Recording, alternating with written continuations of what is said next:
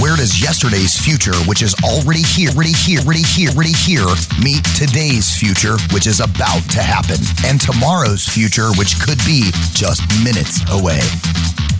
Welcome to Technology Revolution, the future of now. Where host Bonnie D. Graham asks savvy futurists for their predictions about the tech-driven trends that are shaping our future right now. Here's your host, who will take us into the future of now, Bonnie D. Graham. Welcome. That means I have 4 guests today. If you're watching us live streaming on Facebook or LinkedIn, we hope you can see my guests and they'll be introducing themselves in a minute. I have a question to ask my audience out there. Are you hungry? Have you been to a restaurant recently? Have you had takeout? Have you had drive up? Have you had meals delivered? Have you ordered online and picked it up somewhere curbside? Have you actually been in a restaurant? Now this pandemic looks like it's starting to let up. Well, we have a lot to talk about. Our topic today is the future of dining. Restaurants make menus, takeout, delivery, pickup, curbside, AI, cook at home. You add it all in. It's a menu for eating pleasure. So I have a couple of buzz quotes and then I'll ask my guests to introduce themselves. First up, buzz quote from Big Yellow Taxi, Joni Mitchell, 1970. I love that song. I don't know if anybody on my panel is old enough. I might be one or two old enough to remember the quote is, "Don't it always seem to go that you don't know what you've got till it's gone?" Remember, they paved paradise and put in a parking lot. Okay. Quote number 2, buzz quote, is from When Harry Met Sally. Harry Burns, played by Billy Crystal in 1989, one of our favorite films, said, "I would be proud to partake of your pecan pie." I thought that was a fun quote for a show about food. And here is a quote, a serious one from Forbes.com. COVID-19 revealed the everyday activities many people take for granted until they're no longer available for an option, like eating out in a restaurant. More than 70,000 restaurants across the U.S. have permanently closed, and we can shed a tear for that. Restaurants had to quickly pivot to curbside pickup and delivery and adjust their menus and staffing in hopes of staying afloat to find new creative ways to serve their customers. So I have a new title here from my guests. You're all food futurists, whether you knew that or not. Carrie Brown at SAP, my wonderful colleague, former colleague, friend, who has invited 3 people to join her, one who's been on before. We have Chef Chris Hall at Unsake. And Chris, welcome back. We're going to talk to you in a little while. We're happy to meet Lisa Allen at Wine Insight, INSIT, very clever, and Chef Andy Gonzalez at Steinbeck's and The Companion. And we're going to ask them for the future of dining. What's their take? Where are we eating? What we'll be eating? When we'll be eating? Will AI tell us what we should be eating? What it thinks we're going to be eating? So welcome again. As the gentleman said, that was Ryan Treasure, VP of Broadcast Operations at World Talk Radio, who does my intro. Thank you, Ryan. And I am Bonnie D. Graham. So let's get started. I'm going to go to my first guest, Carrie Brown. Of course, you're first here. And thank you again for inviting these wonderful people. They're smiling. Chris, are you going to smile for me, Chris? I'm always smiling on them. He's really trying. Okay, we're live. I used to do stand-up, Chris. Now I just try to be funny sitting down, so bear with me, okay? And improv, too. Carrie, I'm going to put you on speaker view. Would you please? Carrie, there might be, I know you're very popular on social media and streaming, so I'm guessing there might be 4.5 people who don't remember who you are, and everybody's going to go together. Tisk, shame on them. So why don't you refresh their memory, Carrie, and tell us what in the world are you doing here on a show about the future of restaurants? Carrie, welcome. Well, thank you, Bonnie. I work for SAP, where we look at the future in lots of industries, but me personally, I look at the future of work a lot. I also happen to be a big supporter and participant in the food industry in the consumption category. So I like to eat and drink all the things being provided by everyone here. And I'm a big supporter of the charity, The Giving Kitchen, that Chris is on the board of. So that's my association with this space. I'm an avid consumer. An avid consumer. That means you like restaurants, you like dining, you like, what's your favorite way to get dinner into your house? What do you do? Do you go? Do you pick up? Do you bring? Do you get meal delivery? What's your favorite way, Carrie? Right now, yes to all of the above. I do a little bit of each. I would say there's a good amount of takeout going on to make sure I support restaurants that I don't necessarily want to be in right now. Lots of gift cards and some dining out as well. Lots of wine ordering from my winemaking friends. So trying to keep everyone alive.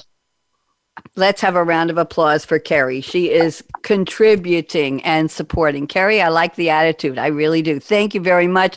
Let's go to Chef Chris Hall next. Chris, welcome back. You were on in case there's 3.5 people who don't remember you. Double shame on them. Chris, reintroduce yourself to my audience, please. Go ahead. So my name is Chris Hall. I'm a chef and restaurateur in Atlanta. We have 4 restaurants. And as Carrie mentioned earlier, I'm part of a group that founded a charity called the Giving Kitchen, which helps restaurant workers in crisis. So we've been a little bit busy over the last year with COVID and everything else. But fortunately, the community stepped up and we've been able to help a lot of people through this whole thing. So hopefully we are emerging from COVID and we will see what happens in the future. Thank you very much. And how is business? How is business in your restaurants, Chris? Are people coming back? Or I don't know what state are you in? I mean, we are very fortunate that here in Georgia we have been able to continuously operate in some form or fashion throughout the whole pandemic. But things are starting to really open up. We've suffered a lot of not nice weather, just rain and stuff. And as the weather has gotten nice, like last weekend, I'm sure Andy with his restaurants and patios can speak to this as well. Like people came flooding out to get on patios when the weather was nice.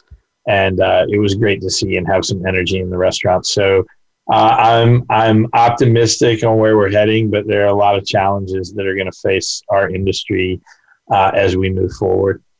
Thank you, Chris. Nice to see you again. Lisa Allen, newcomer, so happy to see you.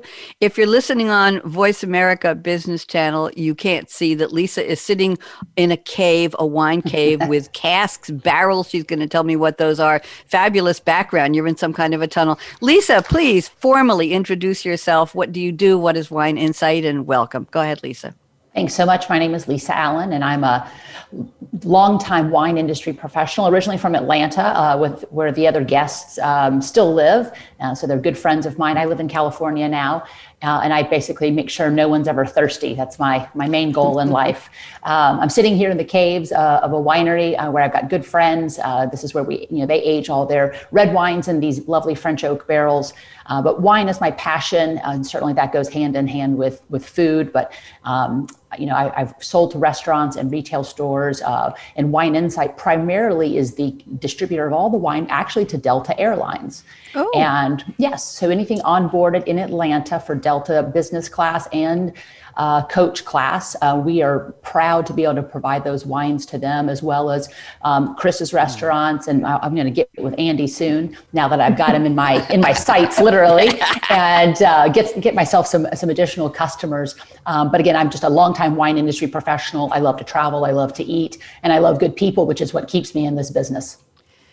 Interesting. So you just brought up something, Lisa, that I hadn't thought of, the impact of shutdowns in other industries on dining and wine, right? Mm-hmm. You said you supply wine to Delta, and we all know that the airlines have been greatly impacted during COVID. How many people can they fly? Or are you edge to edge? Are you wearing a mask? Are you safe? Are they stopping flights? Oh my goodness. So just address that just briefly, Lisa. Go ahead. Well, there was Delta as my only customer. I obviously have good insight into what they're doing, and they made a decision to actually not onboard any alcohol onto the planes for months and months. So we sat on pallets and pallets and pallets of wine. That slowly opened up for first and business class, and then it crept back into those Comfort Plus seats, that first part of coach. But now, just literally in the last couple of weeks, they've finally started ordering with, kind of pre-pandemic feeling volumes and frequency. So they're the last airline to have kept the middle seat open. So they still have the lowest passenger count per plane right now. And that's going to end at the end of April, is my understanding, unless they make one more extension of that timeline. But seems like people, there's pent up demand in everything, because people have just been seemingly stuck. People are ready to show up and go places and do things. And so it's going to be, I think it's going to feel a bit more normal, but it was very painful for the airlines. And effectively an airplane is, a flying restaurant. I mean, there's food and beverage on those, and that was non-existent for a long time. Yep. Thank you very much. And sad to say, it was a flying COVID pod with people you don't know. So yes, I had to say that. I'm sorry. It's topical. Let's move. Thank you, Lisa. Pleasure to have you on. Very excited to have you here. Andy Gonzalez, Chef Gonzalez. I'm going to put you on speaker view. You are new to me. I know you know all of these other lovely people. So why don't you introduce yourself? And I have breaking news. We are broadcasting, live streaming live on LinkedIn. I see it. It says live, the future of dining. Bonnie D. Graham is live, and you're all there with me. So hello, LinkedIn. Been trying to do this for days, and it's working. Andy Gonzalez, introduce yourself, please. My name's Andy Gonzalez. I'm a chef trying to be a restaurateur here in Atlanta. I've been cooking for over 2 decades in the restaurant business, always independent restaurants. Got a place called Steinbeck's in Oakhurst, Oakhurst Market in Oakhurst, which is the sort of catty corner, and then the Companion, which opened last year, April 1st, which is the most appropriate day to open in 2020 for a restaurant.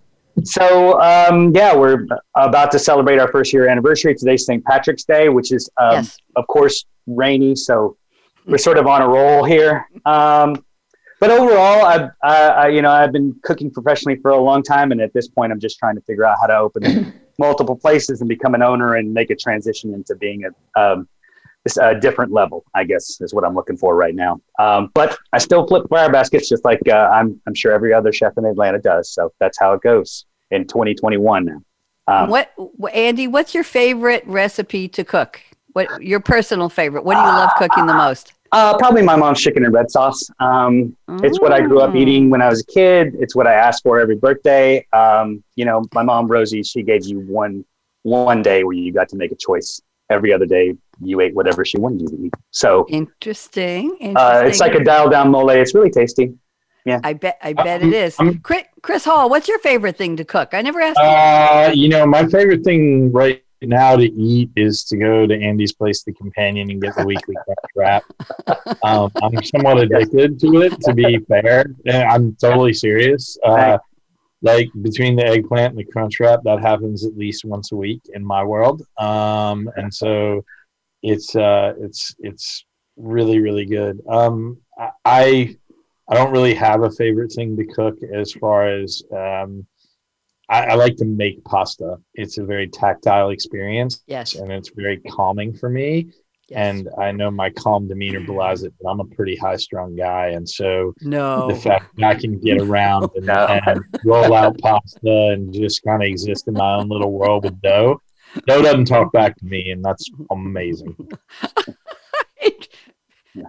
Very telling, Chris Hall. Very telling. Thank you all for the introductions. Let's move on to the quotes. You've all sent me very interesting quotes. Carrie Brown, you're up first. Carrie sent a quote from Star Trek movie. It was the 2009 reboot, and it's an extensive scene, but I have it. I'm going to say it. Scotty was played by Simon Pegg. And are you from the future? And James T. Kirk, played this time by Chris Pine. Oh, be still my heart.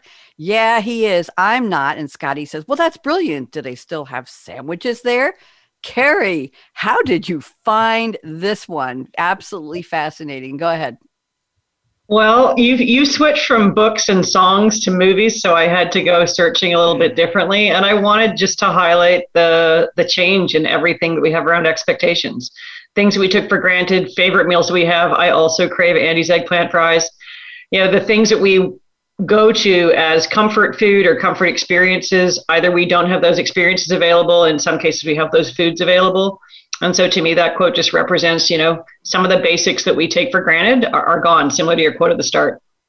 Thank you very much. Appreciate that. Love the quote. And I wasn't watching Star Trek at that level in those days, so I was new to who those people were. But hey, Chris Pine, what can I tell you? Chris Hall has sent us a quote from Jason. Am I saying this right? Isbell or Ibell? Jason Isbell. Isbell. Yeah. And the 400 unit, and the song is Tour of Duty. It's performed by them. It's recorded in 2011, June 14th to be exact. And Michael Jason Isbell, born in 1979, is an American singer-songwriter and guitarist known for his solo career and his work with the band 400 Unit, and former member of Drive-By Truckers for 6 years. He won 4 Grammys, blah, blah, blah. Very awarded. Here's the line. This is interesting. We'll laugh like little children telling secrets, probably cry like old women drinking gin. Chris, you got to help us with this one. Go ahead. Well, I mean, I think it's just, to me, symbolizes the experience we've had with the pandemic, or at least my experience, that there have been some pretty amazing highs of surviving and getting through it. And we've all had good times, and there have been some pretty amazing lows. And it's just a very evocative couple lines that illustrate the highs and the lows of where we are. And I don't think those are going to stop anytime soon. Thank you very much. And let's go to quote from Lisa Allen. And this is from a very, very fun movie, very interesting, The Devil Wears Prada, 2006 American comedy drama film. And let's see if I can tell you a little bit about this. It starred Meryl Streep as Miranda Priestley, a powerful and very acerbic, can we use that instead of nasty, fashion magazine editor, and Anne Hathaway as young Andrea Andy Sachs, a college grad who goes to New York City and lands a job as Priestley's co-assistant.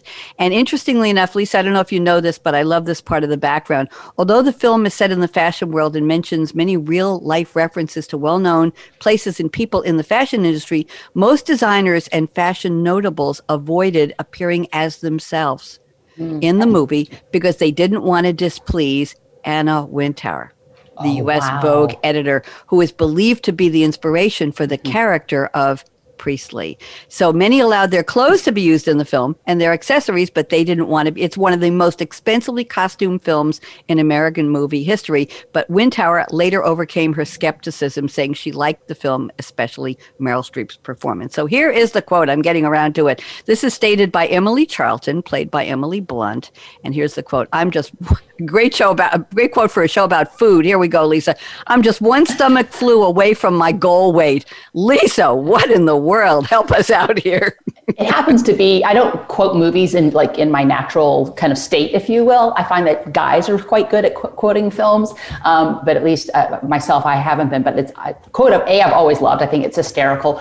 But in the time of COVID, having had my tennis club and fitness facilities closed down for so long, I've got my COVID-19. So I think at this point, I may be a couple of stomach flus away from getting back to my pre-COVID weight. Okay, well, that kind of summarizes it all very briefly. Thank you. You're all very brief and to the point. Carrie, I usually get people to go on and on and on about the quotes. We're actually ahead of schedule here. We're going to have a lot of time for predictions.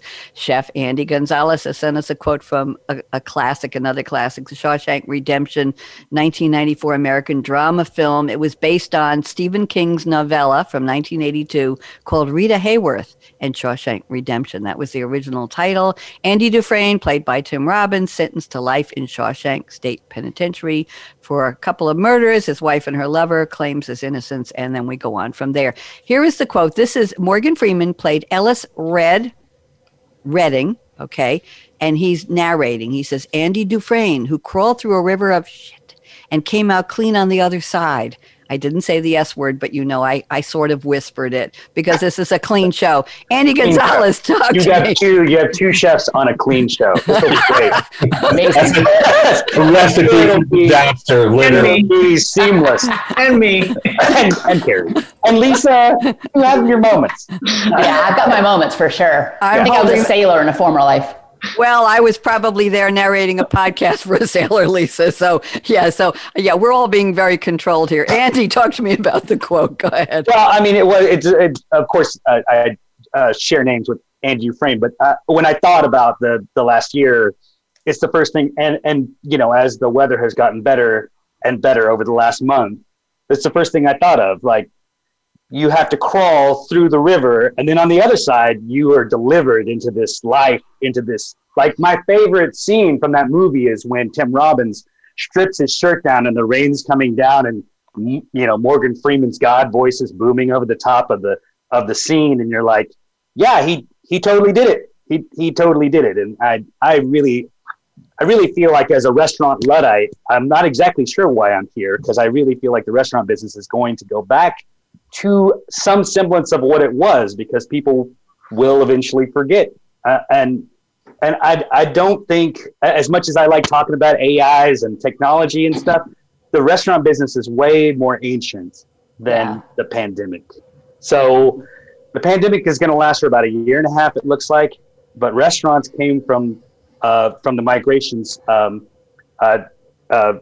during the Crusade era, where people went on these long migrations to cathedrals in France, to see pieces of saints' bodies. I mean, the restaurant business came from ancient, old, 400, 500 years ago France. So I'm not super ready to just throw in the towel and say, oh, this is going to totally change.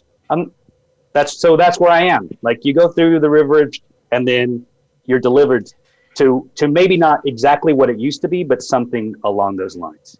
Along those lines, something different, maybe a little bit something better, but different. That's for sure. Thank you, Andy. I think you dipped your toe in the river of predictions already there. So I'm saying, Wait a minute, he's getting ahead of himself. Sorry, I jumped ahead. That's okay. That's okay. We're having a conversation. My shows are not scripted, and I just like to go around the table. So this is very lively. Carrie, again, you picked a great group, dear. This is I think we're having too much fun for a serious radio show. I don't know. But everybody tone it down, please. Hello, LinkedIn. Yes, we're having fun here. Damn it. Okay, so let's go to the predictions part of the show. I'm going to probably read prediction number 1 from each of you in turn, and I ask you to take about 2 minutes, use your time, give us your thought leadership on why you picked this prediction, what it means, why you created it, and then I'll go around the table, so it will be Carrie and then Chris and then Lisa and Andy. And if you have something to say about somebody else's prediction before I get to you, just wave your hand wildly. That's why we're on Zoom, so I can see you, and I'll call you, and then we'll go back to the order of the predictions. So Carrie Brown's first prediction is increased personalization. She's predicting increased personalization of offers for hospitality will become the expectations. There's a lot to unpack there, Carrie. I'm putting you on speaker view. Go ahead. Well, if you look at the shopping habits of the world in the last year, we've all become super familiar with Amazon or other providers to give us exactly what we want, when we want, and the volume we want.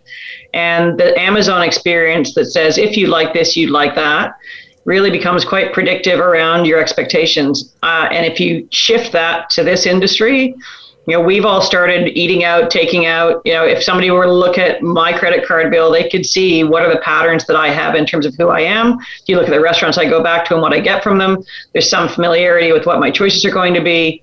So that kind of personalization and visibility and data-driven activity, I think, is going to change the way we eat and function. If you look at across all the industries, the food industry at large, those companies who had the capabilities to pivot and go from making wholesale products to making retail size products, or making retail to wholesale based on demand from or not from restaurants and institutions and airlines and so forth, they really had to pivot and change, and that kind of data is what allowed them to do that. I think for us personally as consumers, we're going to look for the same kind of support and personalization that says, I have this available specifically for you. I also think the part of this is FOMO. What am I missing out on? And people want to get what they want to get and get the opportunities. And that kind of special experience is something I think we're all looking for and missing. Thank you very much. I will say, any comments around the table quickly before I go on? Well, personalization is something we kind of already do. I mean, that's sort of I'm in the bar business. And if we don't have personalization in the bar business, you don't come back to my bar. So it's like, I do fully appreciate how technology can link into that, which is great. But my bartender is supposed to do that. Your waiter is supposed to do that. That's what we're supposed to see you come in and personalize your experience for you from a human standpoint. But it might be just that I run an old school business and maybe we don't link into that exactly. Or maybe that's just how I see how the restaurant business should be run already. Does anybody remember? Well, I think there's going to be a segmentation, Andy, and I agree 100%. I mean, my business partners and I talk about, we don't really see what we do as food and beverage. We see what we do, that's a vehicle for human connection. And human connection has been incredibly disrupted by COVID. Yes. But I do think in our segment, we do human connection, but there are other segments, especially fast casual and stuff, that, it's about feeding people, frankly. It's about putting stuff in their bellies, and their ability to do that faster, cheaper, et cetera, is going to be paramount to them, which is why I think you're going to see even more of a kind of a schism start to develop of, you're going to have this and you're going to have that. And it's going to be restaurants that focus on that human connection and experience, let's call it experiential, versus, hey, I'm just here to eat. Thank Carrie, go ahead. Oh, Lisa, go ahead. Yeah, I was going to ask you, Andy, back to the connection, I agree wholeheartedly. Like, I may be in the wine business, but I'm in the people business. The wine becomes very secondary. So I'm definitely philosophically completely aligned. But when you've been mandated to have a physical, not only literal, but a physical gap in that connection and distance, how do you recreate that though? Like, what do you do if we're, forced to continue to be, separate and apart from each other to, again, create that customized experience, that high touch and comfortable and familial type of experience? What do you do then? Carrie, I know Carrie wants to chime in here. Carrie, go ahead. I think all of what you're saying is about how to make me as a consumer feel special. Ideally, it's with a person that knows me, that as I walk in the door, they make me my favorite drink, or they know what I'm going to want to eat, or they provide to me the opportunity to be a part of an experience. And I agree, it's going to go from personal to AI in terms of how to get that to happen, but it's finding the best ways. And Lisa, you're right. How does that great bartender that can't be anywhere near me help me? Ideally, they recognize me, but with a mask and a hat, who knows? But yeah, I think it's all about making me feel special as a consumer. Andy, I think you want to jump in. The thing is, like, I don't think you need to be, I think you can be 6 feet away and get that accomplished through, because the thing is, most of the time when everybody's spaced out inside the companion, but at the same time, like, when they're there, if they're consuming anything, they have to take their mask off. You can't get a drink into your face without that. So it's like, there is that connection one way or the other. I never like my waiter to be that close to me anyway. Like, I guess when you literally can't have people come inside any longer. In California, we live in a very different reality than Georgia. That's very true. Chris, want to say something? Oh, well, we went through that, and to answer Lisa directly, like, when we were only allowed to do takeout, my full expectation was that everyone that ordered takeout in their bag of food was a personal handwritten thank you note signed by our entire staff. Nice. Saying thanks for keeping our butts in business. And we did that. And we still continued to do that. And so every day right before we do lineup, which is a pre-service thing, we'll have 60 to 70 notes. And the expectation is that everybody's going to sign them. And we're going to say thank you, because we're incredibly fortunate to have a neighborhood and a group of people that cares enough. So that's just one of the small ways we thought about doing things like that. Thank you all. Good conversation. I want to move on, and this is a perfect segue to Chris Hall's first prediction. We dropped the S word, staffing. So let me go to this one. Chris predicts staffing will be the biggest challenge for restaurants in the next 5 years. So Chris, why don't you take this one, and then we'll do a brief around the table. I want to make sure we get at least 2 predictions from each of you. I think we've already gotten 20, but we'll keep going. So Chris, go ahead. I'm putting you on speaker view, please. Yeah, I think we've got a massive crisis in our industry revolving staffing. There are people that are lifers and do this for a career, and they're stuck in. But there are opportunities. When Andy and I were coming up, cooking in kitchens, there weren't the opportunities to cook in retirement homes and elderly facilities and all the places you can cook now. So we've lost those people there. The reality of in our industry is a lot of people that work with us are transitory. They're getting a college degree, they're getting a master's degree, or they're frankly in it for the money. And now that Amazon is out there paying 20 something bucks an hour and it's throwing packages on, we've lost that transitory workforce, and it's hard to find. We're gearing up for a big spring here, and I know because I've seen it. Andy and I are looking for people. I've seen your ads. You've seen mine. Like, there's not a restaurant in Atlanta that's fully staffed right now. And this past weekend, when the weather got good, it was a bloodbath out there. We didn't operate in the way we wanted to.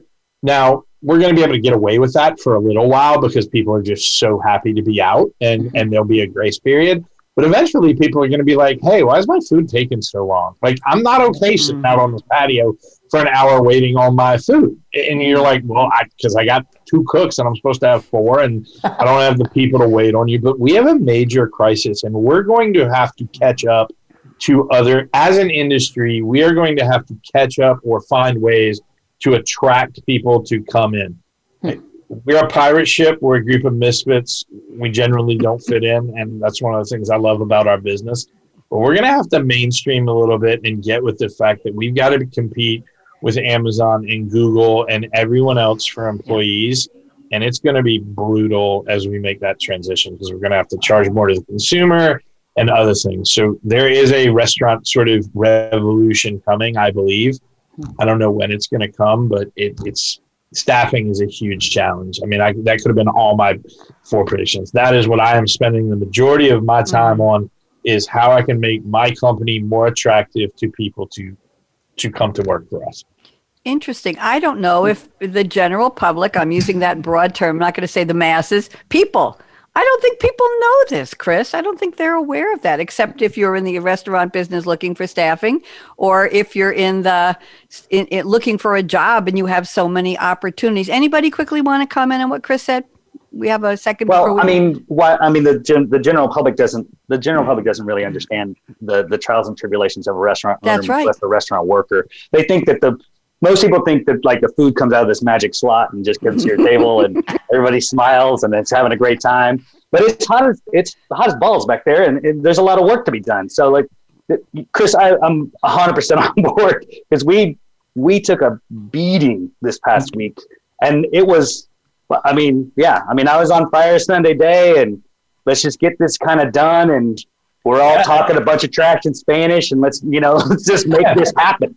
I can't keep that up forever. This thing doesn't work like that for much longer. So it's like, how do you incentivize enough people to work for you, and how do you get the current generation to want to dig in? And I don't want to be like super ageist about stuff, but it was hard to get me as a 25-year-old to like dig in and work hard.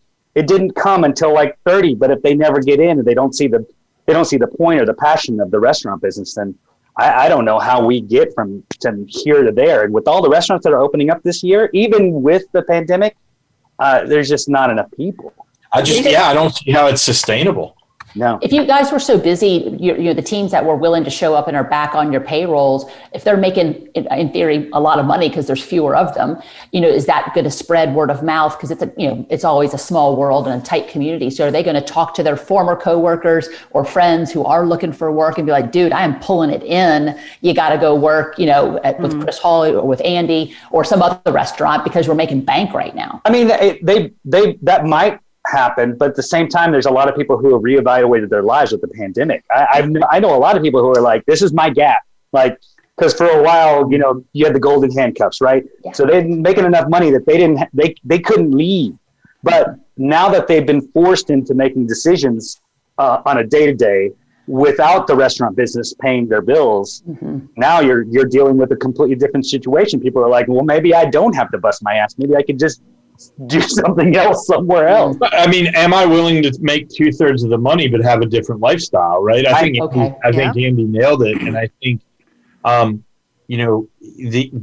it's true what you said, Lisa. But now, if any sort of organization that's sentient in any way and paying attention, their number one thing is to lock down what talent they have.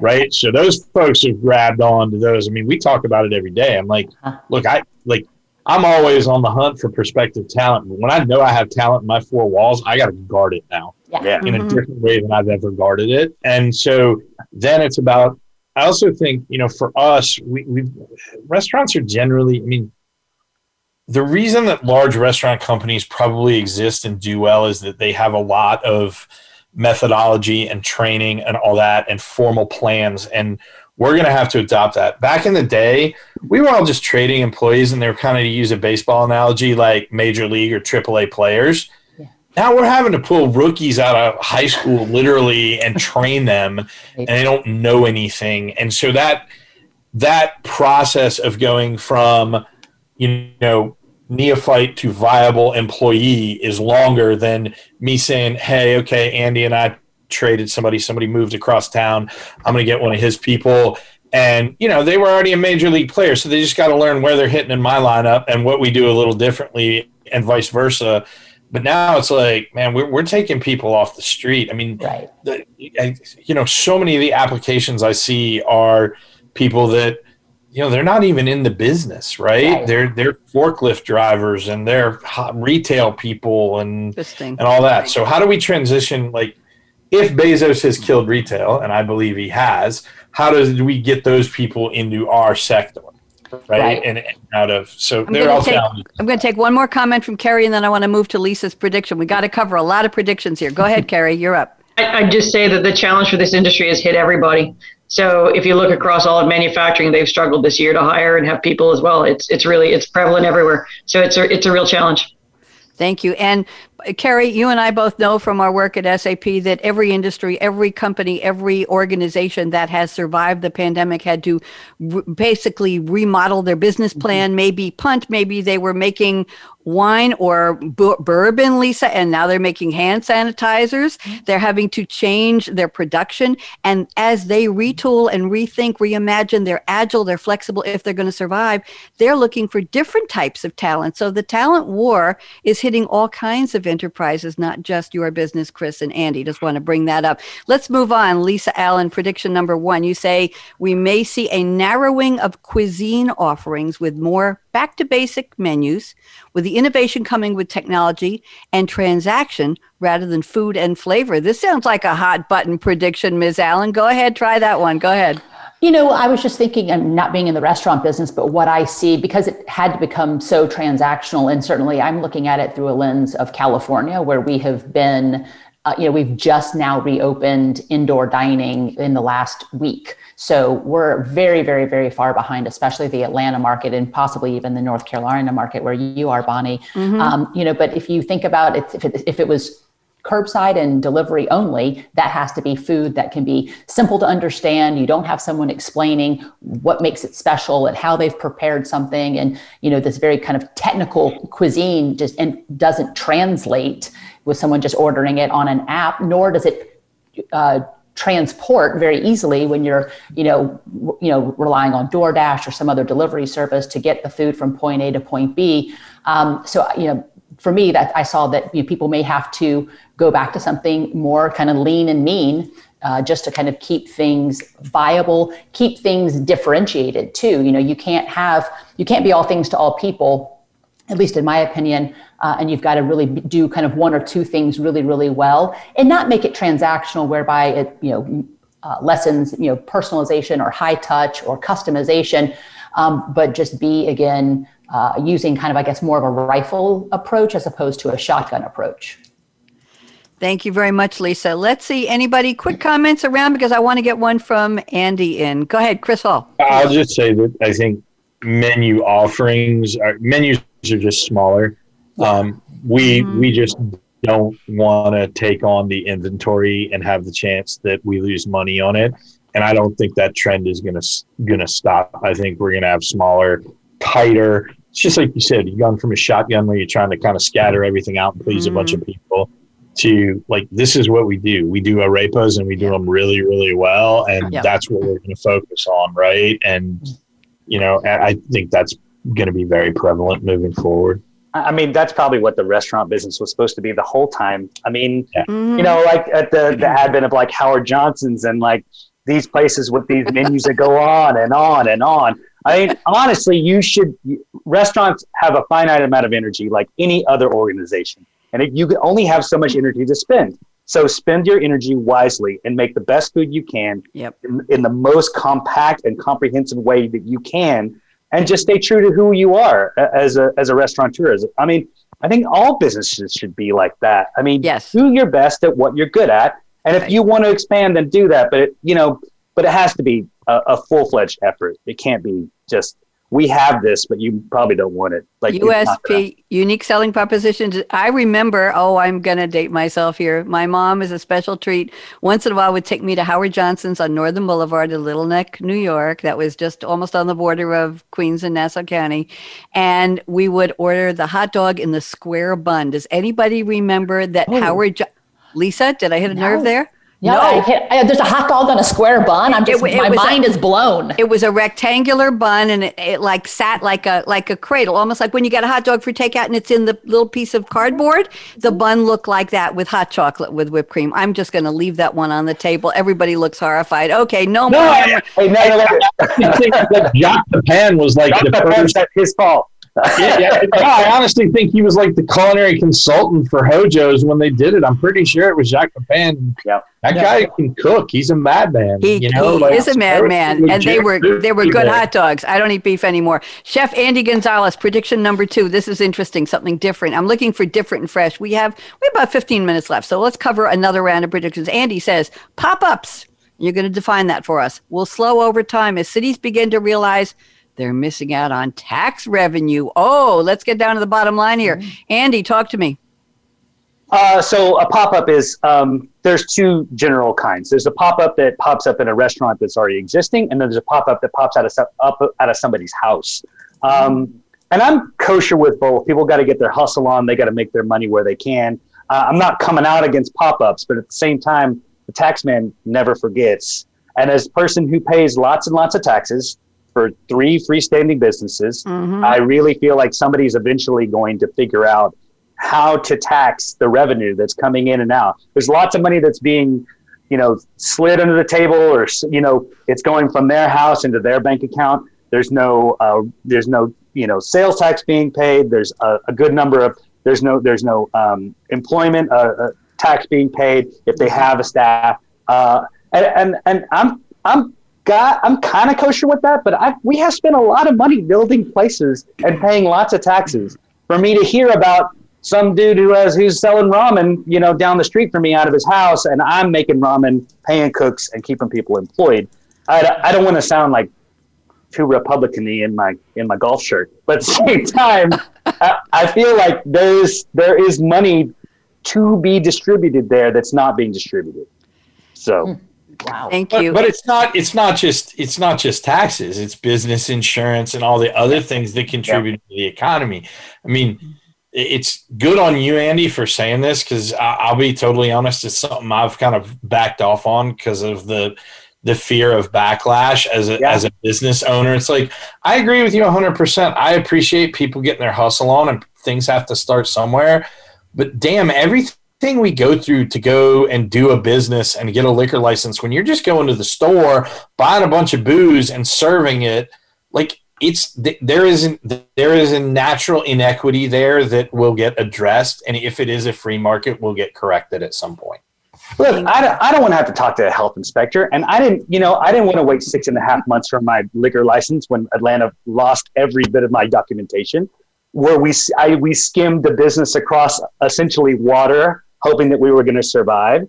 I didn't want to do any of that stuff, and I'd love to not have to deal with that. But I mentioned this on my podcast, like podcast number 2 or 3, because I was kind of pissed off about it, but I edited it because I felt bad about it. At the same time, like as things open up, it's probably time to come above board with a lot of that stuff. Thank you, Andy. Let's move on. I want to see if we can get one more round of predictions in here because you all sent so many interesting points here. Carrie, number 2, she says finer, and the R is in brackets, parentheses. Finer takeout dining is here to stay. Carrie, let's take 2 minutes, and then I'm going to go through everybody's prediction number 2 or 3. Go ahead, Carrie. I think as a consumer, we've been really spoiled. The fine dining has had to find a way to get something to our home. As Lisa says, fine dining doesn't travel well.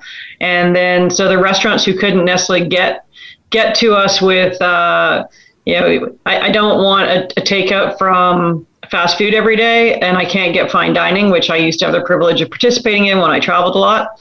And really here it wasn't there. So I think finer dining, where you get really good food that you can take home, is something that we've all gotten to where we like, and we have. And I know it's added to the bottom line for some of the business owners on this call, but I think it's something we're all going to continue to look for. Thank you very much. I'm going to move on. Chris Hall, prediction number 2. You say the demise of retail and commercial real estate. And yes, we have seen so much in the pandemic. Will make restaurants anchor tenants. And you're going to explain that for us, please. In many developments and create a demand for new concepts and growth. Chris, talk to us. So this is in diametric opposition to the fact in my prediction 1, which is there's no staff. So how do you open restaurants with no staff? That's going to be magic, and maybe technology plays there. But I don't think we've seen the half of the commercial real estate fallout because people are just sitting on leases. I can't speak for anyone, but I would guess that SAP has millions of square feet of office space, and people have learned from home. And as those leases come up, they will be, if they are renewed, they will be renewed at a fraction of the square footage that they were. There will be tons of empty space. And so now when you're going to do something, instead of having, and retail's dead, right? So hi-fi buys, or whatever the current iteration of that is, I'm not going to a mall. I'm not buying anything. Like Andy just, I know this because we know each other. Andy just brought golf clubs online and didn't, like, I'm jealous, by the way, but you didn't go anywhere to do that, right? You did it all online. The direct-to-consumer revolution is here, and it's going to have a massive play in economies. And so as you see commercial real estate start to wane, they're going to need tenants, and those tenants are going to be restaurants. They're going to want those. So you no longer see, hey, if you can't get a Publix or a Kroger as your anchor in a retail center, they want a known commodity restaurant that they can bank on. Thank you very much. I'm going to move on. I want to keep this going. Lisa Allen has a very interesting prediction, number 3 here.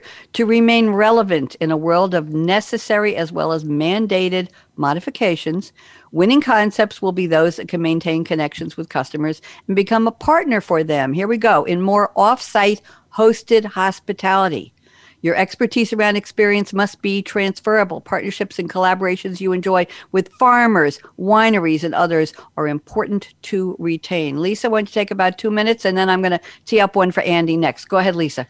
Yeah, I think it kind of, pulls forward some of the things we've already talked about, where, that customization, the connection, the human connection, and literally knowing your customer, the norm event when someone walks in the door to get their regular pint and the eggplant fries and all the things that we all love at the places that we frequented as a regular. But if we can't come together, in doing business with Chris, we've done some corporate events where they're virtual, but he gets to be showcased as a chef. Well, wineries get to be showcased with their wine, and it's still paired together, but it's done off-site in like multiple sites in people's homes. But I think as some gathering starts to happen, it still may not be in that restaurant. So it may be, multiple groups though that are still off-site, and can people still now travel to that group and, recreate what they would have potentially done, for that corporate lunch. SAP, I'm sure, does a lot of, corporate entertaining and business entertaining. So how do we recreate that off-site? Because it is what makes it special. It's the people, it's the connection, it's those relationships that you can't do on your own as a consumer. I don't know the farmer, I don't know the winemaker, but Chris does, or Andy does, or the master distiller, for a bourbon house. But I think that that's going to be something, again, to keep that personality out there, to keep these, great people, the Andys and the Chris's of the world, front and center, because that's why we go. Again, I'm not going to be hungry, clearly. But, why do I pick where I go? It's because of the people. And I want to stay connected to those people and how they make food and beverage special, memorable, and enjoyable. And we're going to have to see them be more flexible, I think, in being not only in the restaurant, you're going to have to be off-site perhaps, and hosting those events for your best guests is something I've been thinking about and seeing happen already. And I think it's going to be potentially also here to stay. But I'd love to hear from Chris and Andy if they've had to do more of that, if they've had an interest from those best customers to recreate group dining, but outside the 4 walls of their restaurants. Well, let's give them each a minute, because I have one more prediction from Andy I want to squeeze in. We got 7 minutes left to the end of the show. Andy, you want to comment what Lisa was talking about? And then Chris? Yeah, I had a couple of people ask, but most of the time, I've been so busy with my places and my kids and not getting divorced and stuff that I don't really have time to show up to your house unless you want to pay me a large sum of money. So, a few here and there, but I'm not famous as Chris, so people aren't going to give me that much money. Yeah, okay. Chris, you get your 1 minute here. Go ahead. It's been a major piece of our business. The thing that I think is going to take the longest to come back is business entertaining, and we've been able to supplement it by doing things. We partnered up with Lisa. I'll just give an example where there was 181 trademark attorneys, and they couldn't have a convention this year. And so we sent everyone wine from Lisa, and we sent them some charcuterie, and got online and talked about the wine and talked about the food. And it was a massively successful event for us. So we've invented ourselves in the digital space do virtual events. We're trying to do 2 a month right now, whether it's getting a master distiller on, whether it's getting a winemaker on, whether it's, we sold out. We did 50 packages of fried chicken and champagne, right? My favorite food and booze pairing. And, to be able to do that is just, it's additional revenue that we wouldn't have otherwise. And it's really what's kept us moving in a positive direction throughout the pandemic. Thank you, Chris. I think we're all too hungry now to talk anymore, but we're going to move to another prediction. Andy, prediction number 4. This will probably be our last one or maybe one more. You say there will be completely automated restaurants within the next decade, and many of the available jobs in the fast casual industry will be lost forever. I don't know if this is doom and gloom all the way around, if somebody's going to benefit. Andy, please unpack this for us. Go ahead, Andy. Well, I mean, the technology is already starting. Robots that cook. You go up, there's already kiosks available like at the airport and other places where you just push buttons and your food comes out to you. That is something that's going to happen. And I don't, from my concepts or Chris's concepts, I don't think this is anything that's possible or feasible for a while.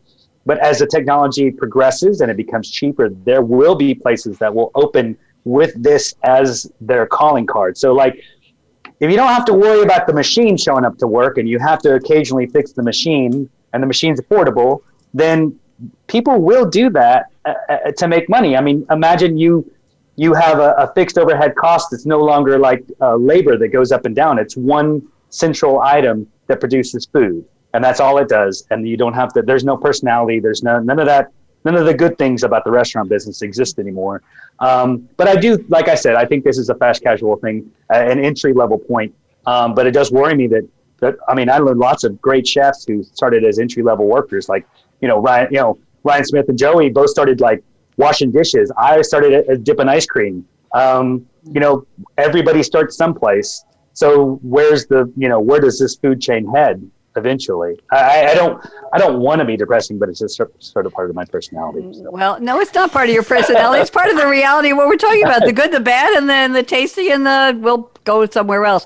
I'm involved in a startup right now out of tech that is working on technology, and we're using motion capture like they do in video games to get chefs, and then we can duplicate it with a robotic arm. Wow. And so if you want to learn how to scramble eggs, like I scramble eggs, because most people, frankly, can't scramble eggs. Andy will attest to this. It literally, like, you crack the eggs in there, the pan heats up, the arm does it exactly as I would do it, and then it's off. So we have a long way to go, but it's coming. Wow. And I will remember, I don't know if anybody remembers this. I think I heard about it or saw it from my mother's womb. We'll just date it that way. There was something called Horn and Hardts, and it was automated restaurants, and you wanted a piece of cherry pie, Andy, and you would put a quarter in the slot and open a little window, and the cherry pie was sitting, automat, right. Automat before automated, automat. But there were people behind the doors. Of course there were. Well, how do you think the milk gets into the supermarket? There's a guy in the back shoving the half gallons into the tray, for God's sake. Carrie, you get one sentence here. Carrie says BOYB will grow as an option for diners. Carrie, 30 seconds. That's it. Go ahead. So BYOB, bring your own beverage. I think that the rules on liquor have changed. Takeout rules have changed. Where people spend money have changed. I think everyone wants the experience and wants to rush out. There's also a lot of people where money's tighter than it was. So some of the rules in terms of how that might come together, and I know that the profitability around liquor is a big contributor to restaurant survival as well. So that, I think, is a mix that will challenge the previous status quo, and the liquor laws have also been shifted. So I think that government agencies will also start to look at, okay, how do we make restaurants thrive and also let people be there? Thank you very much. We're out of time. I want to say thank you. Let's give a round of applause for Carrie. She told me she loves that. Carrie Brown, look at the group you brought me today. We've never had such vociferous, vocal, active talkers on these shows. Usually we're okay, I'll do my prediction. And now here you are. We're having this huge conversation, and I love it. So thank you very much, Carrie Brown. Chef Chris Hall, always nice to see you. Good luck with the startup. I know it's going to be great. I'd love to see how you scrambled eggs, because I have them for lunch every every day, and I'd love to see your technique. Lisa Allen, such a pleasure to get to know you. Bravo to you being a woman in the wine industry. We have to talk about doing a show with you and some of your colleagues if you'd like to come on. We'll do something in April or May. I have a slot, and you can invite 3 of your friends to come. Andy Gonzalez, Chef Andy, such a pleasure. You're all very out there, up there, in there. We really appreciate what you're doing to help feed the world wherever you are. By the way, my community here, I'm in a 55 plus, I'll admit to that much, in Durham, North Carolina. And the management, we don't have any restaurant dining facilities in our clubhouse. It's gorgeous, but there's no place to eat. And they've been bringing food trucks in, and they've tried to schedule one food truck to the parking lot, and you have to order online on the food truck's website 4 hours to 6 hours before, the night before, and then they come and there's a limited window and they've got parking lot stanchions and you have to pull up to this and they serve you with, they have masks on and gloves. It's still going on. But they one food truck they tried to bring in 3 times, and the third time, it was weather related or something. The third time they said cancel because they had mechanical difficulties and the truck broke down. They couldn't come.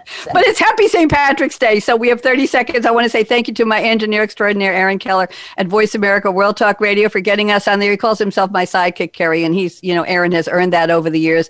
And I want to tell everybody, listen, if somebody says to you, if somebody dares to say to you, Andy and Lisa and Chris and Kerry, the future is already here, I want you to wave your finger at them or wave a fork or a mixing spoon or a egg beater or something and say, no, that was yesterday's future. Today's future hasn't happened yet, and we're all going to make it a better one, feeding the world with good ideas and love. Everybody wave goodbye. Bonnie D. Graham signing off. Thank you, LinkedIn. Thank you, Facebook. Bye. Thank you for joining us for Technology Revolution, the future of now. Mark your calendar to join host Bonnie D. Graham every Wednesday at 8 a.m. Pacific Time, 11 a.m. Eastern on the Voice America Business Channel to hear how technology is impacting your future now.